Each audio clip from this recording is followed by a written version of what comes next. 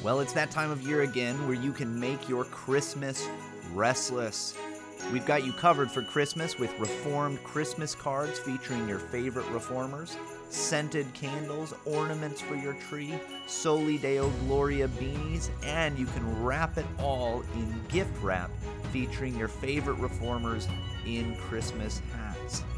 You've been asking for it. Well, technically, no one asked for it, but now you can have it. We've got it, and you can't tell me that you don't want to go check this out. Visit therestlesspodcast.com and click A Very Restless Christmas in the store tab to find all of the Christmas merch. This merch will only be available for a limited time, so go and order today.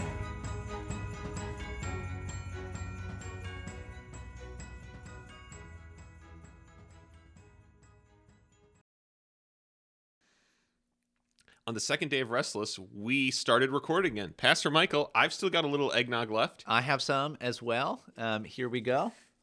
Pastor Michael, by the way, everybody, we are going to give away some of this limited edition Restless merch. There's still time for you to join the Patreon to be given a chance at winning some of that. Yep, right through the 12 Days of Restless. If you join our Patreon group, which is only $3 a month if you want to start on just the lowest level, and you still get extra content every single week. You still get to join the Telegram group, and you will be entered to win, along with all the other patrons that are currently already in all of those things. You will get entered into win some great, I don't know what we call it, once in a lifetime. It's maybe not once in a lifetime, but limited edition. That's right. Restless merch. So also, everyone who joins before the end of the year will get some swag sent to them. So that is our promise to you. So here we go, Pastor Michael, second day of Restless. We're going to do a video here that completely debunks Sola Scriptura. Oh boy, here we go. I know it's tough that you were ordained and now you're going to have to potentially change everything. And so this person in a YouTube short in less than a minute is going to debunk Sola Scriptura. Here we go. Where is that Catholic doctrine in the Bible? And if it ain't in the Bible, it ain't true. So, this one is directed towards our Catholic friends who are sick of being asked where that Catholic doctrine is in the Bible. And if it ain't in the Bible, it ain't true. Pastor Michael, I'm just going to think, and by the way, the reason we got this is YouTube suggested this to me. YouTube has been suggesting me, by the way, everybody, just the wildest videos recently. And so this one seemed actually related to something I think about. And so I'm just going to perhaps forecast, do you think there's a chance this might be a straw man that doesn't reflect the actual teaching of Sola Scriptura? Well, so for those who can't see the video, here is John Calvin saying, if it ain't in the Bible, it ain't true. Which is hilarious. Yeah. Good on this person. That is hilarious, and a hilarious straw man, by the way. So we'll just go ahead and say, since we are stopped and we don't want to pause it every 5 seconds like we did on Poor Bart Barber, the teaching of Sola Scriptura is not, if it ain't in the Bible, it ain't true. There are many true things. But by the way, this is what almost every Roman Catholic apologist will say. Right. They will say, well, how can you actually believe in Sola Scriptura that the only place that you can prove something from is the Bible? Correct. And I won't say nobody believes that, right? We know that there are some interesting KJV only Baptist-y guys, right? Like, we know that they're out there. That's right. But there's not a lot of them. But that's certainly not how any of the Protestant reformers That's right. have stated. It is certainly not. Yeah. And so we all recognize there are plenty of not true things in the Bible. Now, this is one of the funny things about this. I pointed this out with another one of these kind of Protestant things. Pastor Michael and I were hanging out yesterday. Sometimes these straw mans, there are these very fringe groups who actually adopt the straw man version of what the Catholics say. And so I'm certain, yeah, that's right. If it ain't in the Bible, it ain't true. The one I used yesterday was people who deny, there is no visible church, right? That's not a thing we believe, but unfortunately people are like, But when Roman Catholics have the legitimate point that some Protestants go as far as say, you guys basically don't believe in the visible church. And then some Protestants are like, yeah, that's right. That's right. So here we go. Let's see it debunked in a minute. This is called Sola Scriptura, and it teaches the divine knowledge can only come from the scriptures. This has two problems, one of which I'll address here, and the next in another video. What is it? Okay, so the Sola Scriptura says the only divine knowledge can come from the Bible, which is on its way to closer. It's a step closer than if it ain't in the Bible, it ain't true. So we are still far from it. We still haven't arrived at the actual thing, I believe. Here would be an example.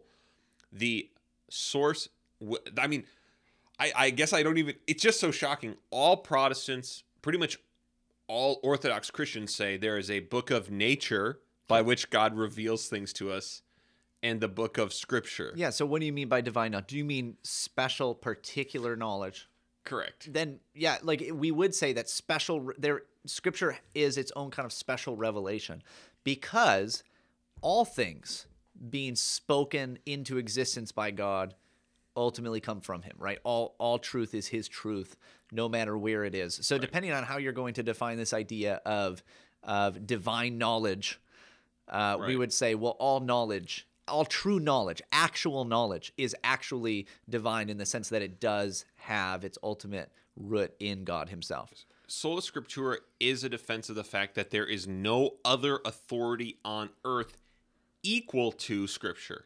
Yes. It's in a totally unique category. So those things which the Scripture speaks to, when it speaks to them, it is the highest authority. It doesn't even mean that it's the only authority. Correct. It is not sola scriptura, which is what is often characterized as, right? It's characterized as sola scriptura means the only place that you learn anything or can come to any kind of knowledge, even about things of the faith, is purely Scripture. Well, no, there's other ways as well, right? We do look to history. We look to the traditions of the church. We look to just reason in general, right? We use reason to learn these things. There are natural ways that we go about, even just the idea of like reading something, right? Well, you have to learn how to read, right? So there are ways that we learn things and grow in knowledge through various philosophical pursuits, through various scientific pursuits.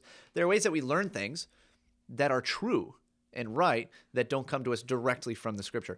But those things which the Scripture speaks about, it is the highest authority. And I would say that at least as far as principles go, Scripture does in some sense speak to everything, right? It does become the center of all knowledge. It helps to so for instance, to just explain what I'm saying, it may not give us it may not be how a lot of people say, right? Well, the Bible's not a scientific textbook. That's true. Mm-hmm. That is true. It's not, right? It's not like it's got a list of here are these different species of animals or something like that. There are a bunch of lists of animals, but they're there for different purposes.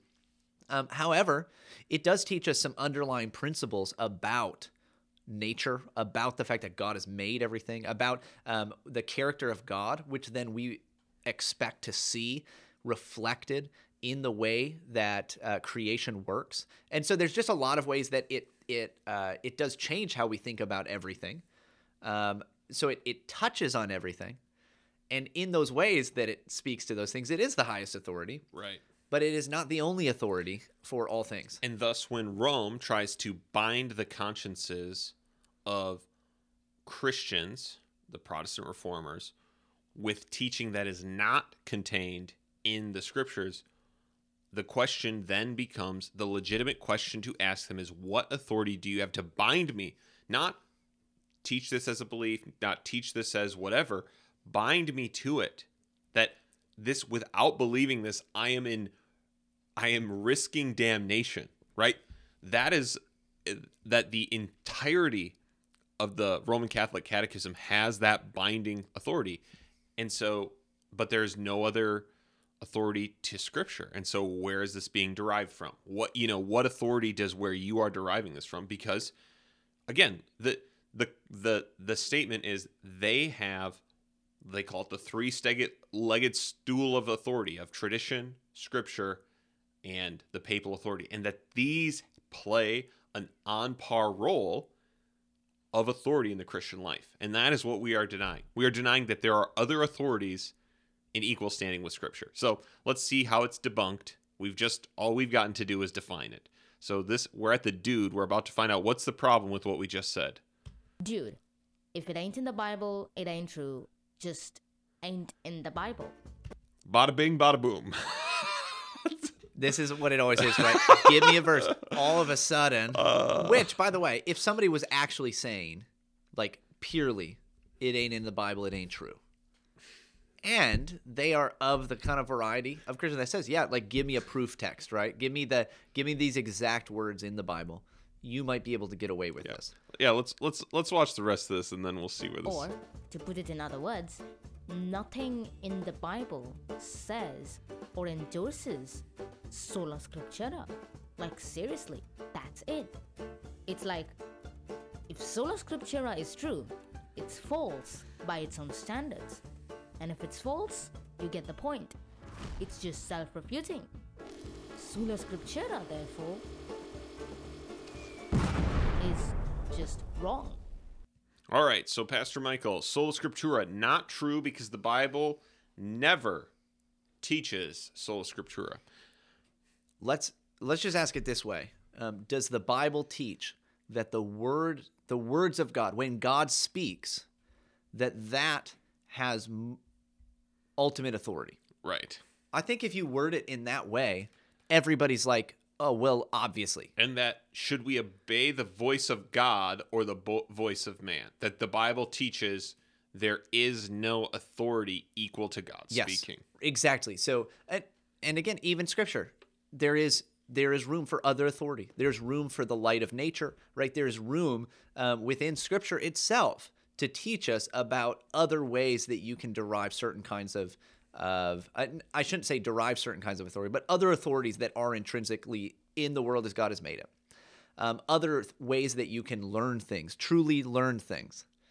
However, throughout the whole of Scripture, the presupposition that is made clear over and over again is that God himself has ultimate authority. That's right. That's what we mean.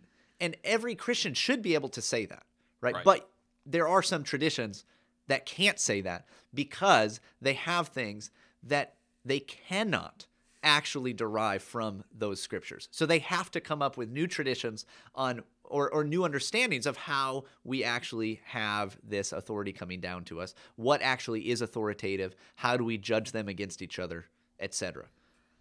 So we do not think sola scriptura is debunked. We think it is bunked, I guess. It's not bunk. It's the anti-bunk.